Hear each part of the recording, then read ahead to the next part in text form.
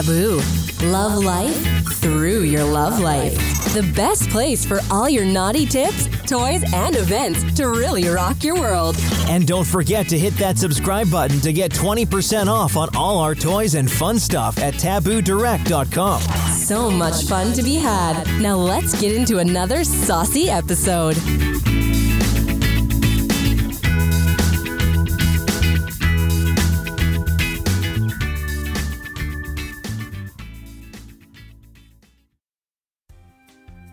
We know you're curious.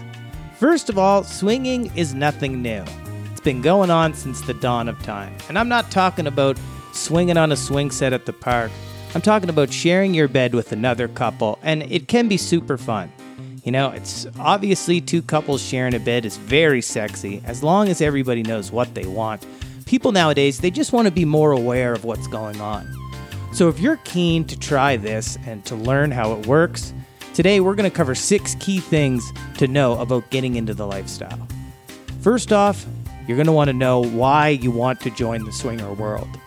You have to discuss it openly with your partner. This can't be just a surprise. It's not going to go over well. Communication is key. You're going to want to know why you want to do this. Do you want to mix things up, try something new? Are you just curious about the experience? You want to try playing with others? You have to figure out all the common reasons why you want to do it. If you go into this for the wrong reasons, you're going to be disappointed. Swinging doesn't solve relationship problems. In fact, swinging is for couples that are in healthy relationships.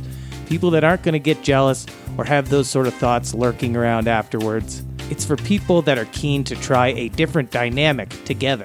The next thing you want to do is figure out how exactly you're going to go about it. Swinging has many different variations, and you and your partner need to figure out how you're going to get in and explore it. So you could do baby steps and go to local parties for swingers. That's a start. That's easy. Or say fuck it. Go right to a swinger cruise. Once you're on a boat with a bunch of other couples looking to do the same thing, it's going to go down for sure. So I guess it depends on how committed to becoming a swinger you really are. But the key is, no matter which way you choose, to communicate the preferences as a couple. Obviously, also, your budget is something you should consider. The local parties are a little bit easier to do than a cruise where you have to take off work. Either way, communicate with your partner and make the call together. Now, if swinger parties, clubs, and cruises are a little too intimidating for you, there are some other ways you can go about this, and you may have guessed it, you can do it online. You can meet other swinger couples online and take it a bit slower. When you're talking to somebody online, you can ask a lot more questions, get a bit more of a sound base of who they are, and find couples that are into the same things that you are. One tip for sure is take your time when you're making your profile. Make your profile interesting. Always upload photos so people know what you look like and what they're getting into, and be honest about what you want. And then when you do make a connection online, make sure to meet up with the people beforehand before you hook up. This will allow you to confirm that there's a connection and that you're all vibing together. It will make the sexy experience that much better. With most of the things we talk about, communication is key. And swinging itself is a lifestyle. And be honest with yourself, you're new to it. So it's super important to set ground rules. Rules are important.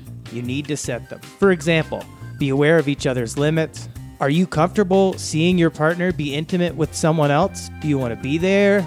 Do you want to be there watching? Or maybe not at all? Do you want your partner to be there while you're with someone else? What if you're at a swing party and you want to leave? Are you going to be okay if your partner wants to stay behind and continuing to partake in the festivities? It's super important to be clear up front. The next thing we're going to talk about is your confidence. Swingers are attracted to people with great personalities and confidence, so you have to bring your A game. You need to work on your charisma and persona. Not saying that you're not good enough as you are, but this could be an opportunity to create a fun sort of role play. Think about it. Now you want to be able to pick up other couples. So it's a whole different ball game. You're going to need to be kind to the other couples you want to pick up. You're going to want to look attractive to them. It's kind of like getting back in the dating scene all over again. And it's common to use aliases. That's a different name if you want to. Some people do that, so if you want to do that, you can. And after you've been into the swinger life for a while, you can consider joining a swinger club. Check it out. You may not realize it right now, but there could be heaps of swinger clubs around you. Do a quick Google search. Using the internet, you can figure out exactly how it works. It's a good idea to get comfortable in the community as you are now. And then blam, you're attending swinger parties and other events. Just make sure to dress nicely, show up on time, and have fun. And the last thing I'm going to say today is that it's a fun lifestyle. All you have to do is figure out how it works, what exactly you need to spruce up, whether you're meeting couples online, going to swinger parties, joining a swinger club, or going on a cruise for swingers. Get ready to have some of the greatest moments of your life. And as for your partner, your loved one, it's just a matter of understanding each other's desires and respecting each other's limits.